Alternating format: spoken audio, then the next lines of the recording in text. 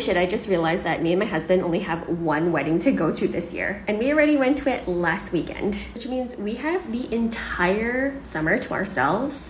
And don't get me wrong, I love weddings, but the time, the cost, the effort, the hangovers, it's gonna be a great summer. Short Cast Club.